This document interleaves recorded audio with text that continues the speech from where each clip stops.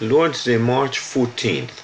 Aaron shall take of the blood of the bullock, and sprinkle with his finger upon the front of the mercy seat eastward, and before the mercy seat shall he sprinkle of the blood 7 times with his finger.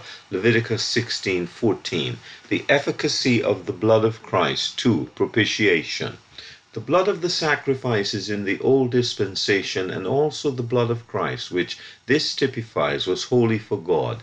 The blood was offered above all to vindicate the glory and to meet the claims of God on the sinner. Accordingly, the first aspect of the value of the blood of Christ is that of propitiation.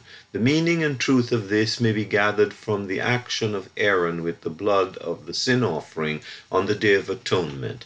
Aaron shall take of the blood of the bullock, and sprinkle it with his finger upon the mercy seat eastward.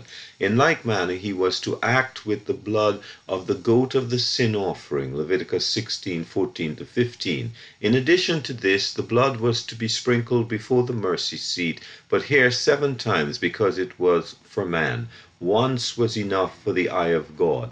The mercy seat in the tabernacle in the wilderness represented God's throne, the throne of Jehovah in the midst of Israel. Hence he was said to dwell between the cherubim, Psalm 81.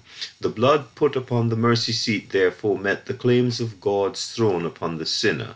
It answered all the claims of a holy God. We speak now of the blood of Christ upon guilty sinners. It satisfied his righteous claims upon man as a sinner, and glorified him in every attribute of his character. It laid the ground on which he could righteously pardon every sinner that approached him, trusting in the value of the sprinkled blood. This was propitiation, the propitiation which is the foundation on which God can now deal in grace with the whole world, and thus send out, through his ambassadors, the entreating message to all, the vilest and the guiltiest, to be reconciled to him. 2 Corinthians 5:20-21. Edward Dennett.